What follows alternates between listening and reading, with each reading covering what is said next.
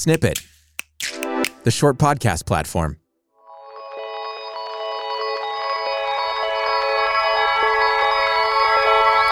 Welcome to The Awakening Code, a new show from Snippet featuring conversations around the process we call awakening and living more consciously and on purpose. This week, we're thrilled to be joined by scientist Nassim Haramein to discuss all things physics. We started off with a conversation about the unified theory of physics. Physics is more or less the study of the way energy moves, the way matter is coheretized, the way light travels, the way sound travels. It's kind of the study of everything. Right. And on the very small level, there's a set of rules that work awesome. On the very big level, there's a set of rules that work awesome, but they don't necessarily talk to each other. They don't agree, yeah. And so that's why there's a huge chasm between, this separation. And Einstein thought that wasn't right. He thought there must be a theory that would actually unify physics, the small and the big.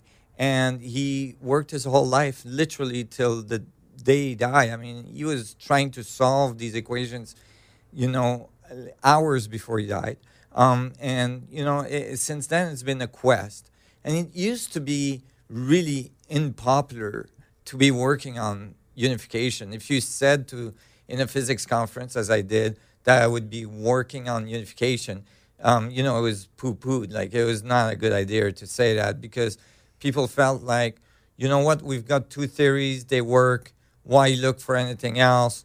And if Einstein couldn't figure it out, forget it, Right. Who are you to figure it out? If Einstein couldn't, and Stephen Hawking, because the Stephen Hawking movie was actually called The Theory of Everything. Exactly, yeah. More or less revealing his quest that he was also obsessed with figuring out this unified field. Exactly, because I think instinctively people feel, of course, big things, actually are made of small things.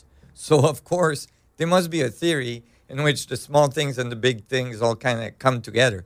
And, many physicists, and in some ways for many, many years in secret, would work on a unified field theory, but not admit to it because of the stigma about it. But the thing is that I firmly believe this. If Einstein had the mathematical tools we have today, and the instrumentations we have today, I think he would have solved it. The solution I found is very classical, very simple, and actually you can teach it to a 10-year-old, and you usually will understand it. So it actually, and this has always been the case in every large discovery and every big changes in our understanding.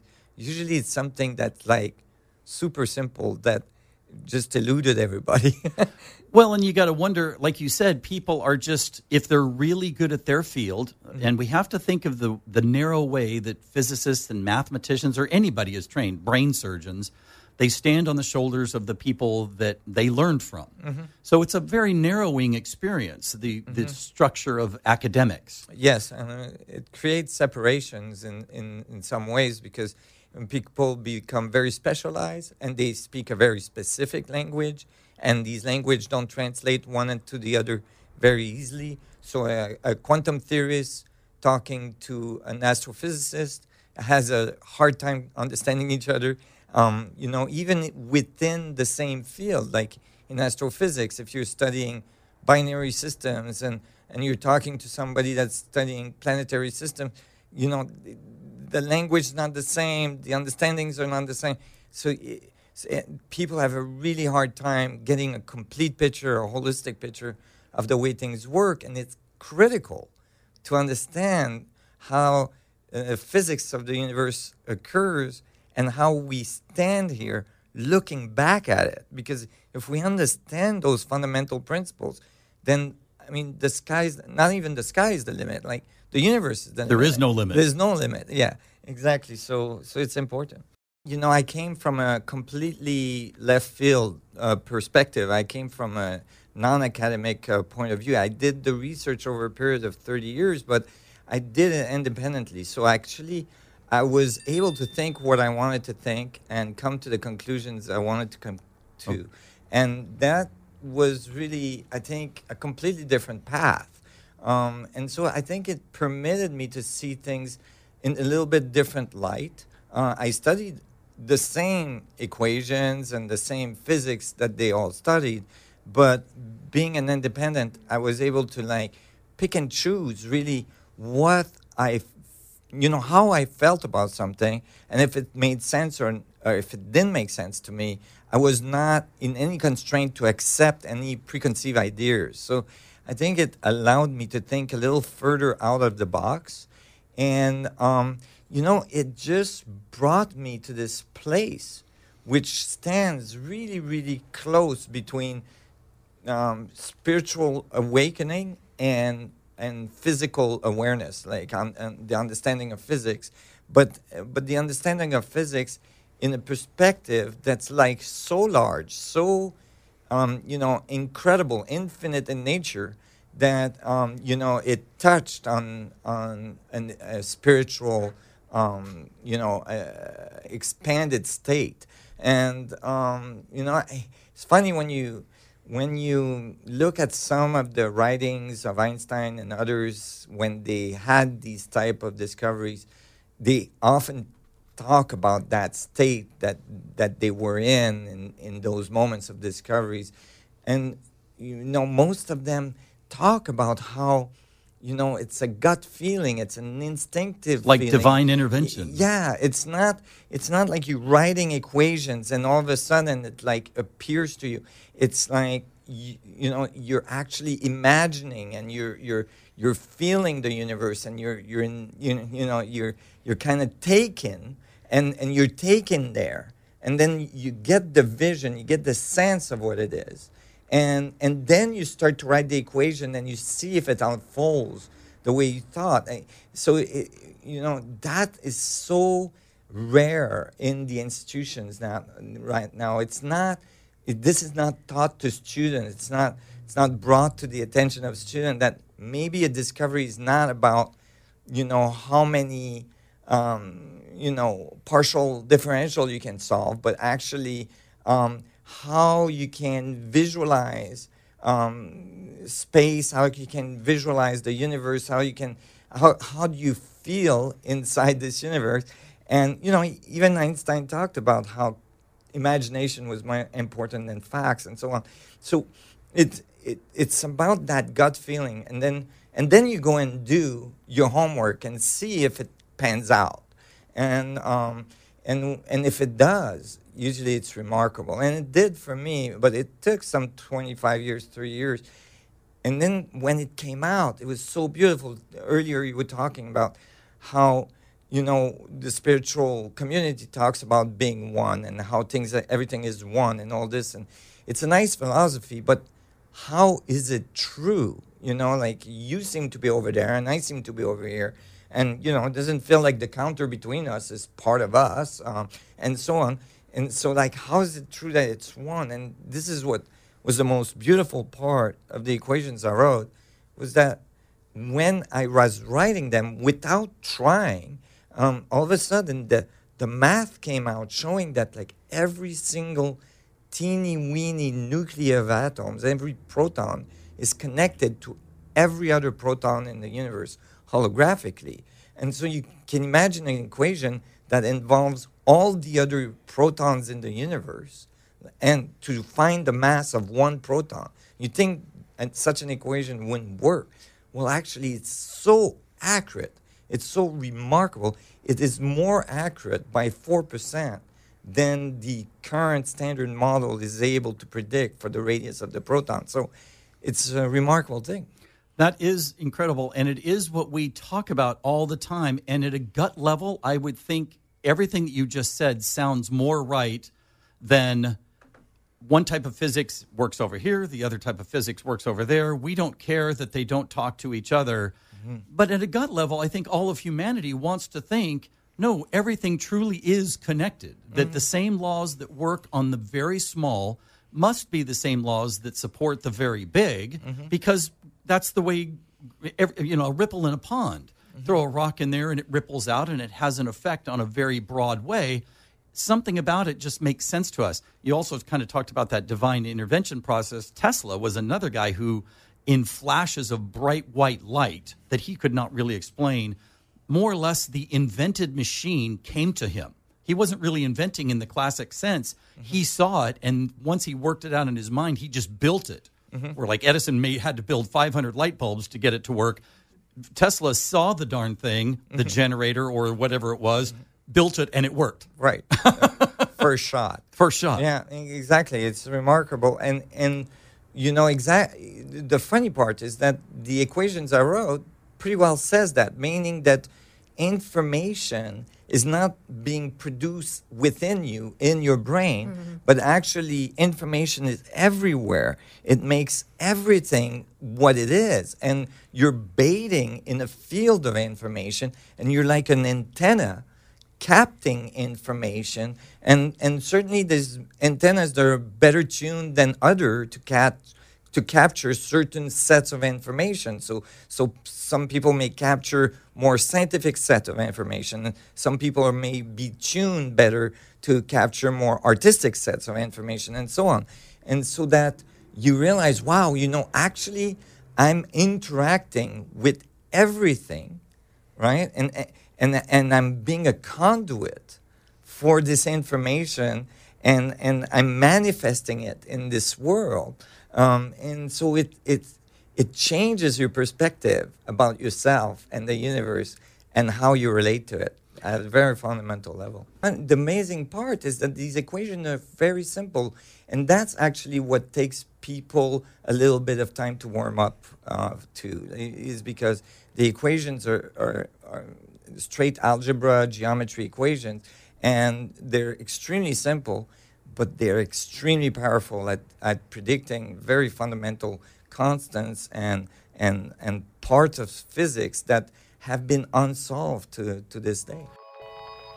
We'll be right back for more of our conversation with Nassim Haramein. Welcome back to The Awakening Code. Our conversation with Nassim Haramein continues. Well, you talk about an extremely simple equation, Einstein's E equals mc squared. Whether we know what that means or not, it is pretty simple in its explanation. I mean, in its presentation, if nothing else. Exactly, and it's profound. And at the same time, it says something very deep about the nature of energy and mass and the speed of light. And so, and it's a little bit like that. It's just that in this case, just in this simplified state, this simple information ratio between the surface event horizon of a black hole and its interior produces the exact mass and energy of a system, so that all of a sudden E equals mc squared starts to have a new meaning that the equation is beautiful, but it doesn't tell us much about what is mass, what is energy. So it shows that there's an equivalence between this thing we call energy and this thing that we call mass, and this crazy speed that we call the speed of light. But it doesn't say anything about what these things are. And these new equations start to tell us how mass actually comes to be. What exactly is energy? And it turns out that it is the result of the dynamics of this field of information that permeates everything, that everything emerged from and returns to. And all of a sudden, this unified view of the whole universe appears where every point in the universe is talking to every other point in this amazing network that is highly coherent, highly organized, and only appears random and chaotic. I think a lot of this information has been kept from us is the system only knows what the system knows, and we've got this closed system right now, the academic system, that you just stand on the teachings, learn from the books, you go through the process. The process, it doesn't allow you, like you said, it doesn't foster that expansive view of how do we come up with a new answer. And there is a mystery that still wants to be resolved in physics. Absolutely. And, you know, like when you say the closed system, I mean, it's literally that. Many of the laws, fundamental laws of physics, start with that statement. I mean, the laws of thermodynamics or, the laws of conservation start with that statement. Within a closed system, da da da da da da da, and and then you look up a closed system, right, in a physics dictionary, and the first sentence it says in there will be such a thing has never been found. There's no such thing as a closed system. Electromagnetic fields, gravitational waves go through everything. You can't isolate something from the universe it's in, and so kind of like devalidating all these laws that we've made based on closed systems. Well, we want to be able to encapsulate things to understand them. I mean, isn't that what religion is? Mm-hmm. It's a closed system. When we talk about spirituality, it's wide open. Mm-hmm. But as soon as we say, and you're going to learn this, it's like, and we're going to put it in a box so you can learn it. Yeah, and only this person can bring you right. to that state. Right.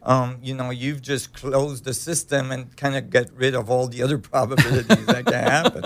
And it's just not like that. And so instead of like trying to understanding the laws of physics and in some artificial isolated system, we must understand the laws of physics in the dynamics of the relationships of things, of right. all things, and that means in terms of their geometry, in terms of their relationships, in terms of the energy or information exchange that occurs. And when you do that, when you start to think that way, and that's a very geometric way of thinking, you can start to like understand, oh, wow, there's patterns. As much study as we've done on the courses that have been learned and, the thousands of years we've been studying it, there is still room to learn more. Absolutely. I don't think we'll ever end the quest. And, that's the thing. The way the physics are showing us, the way the universe functions, of course, it is a self-perpetuating feedback loop of information in which information gets more and more complex, systems get more and more tuned in, and so the learning continues because everything is continuously changing, and so we're discovering fundamental principles, and these fundamental principles will bring us to deeper, more fundamental principles, which will bring us to deeper ones again, and so on. And and this is why the universe will always go on, is because it's continuously learning from every point in space.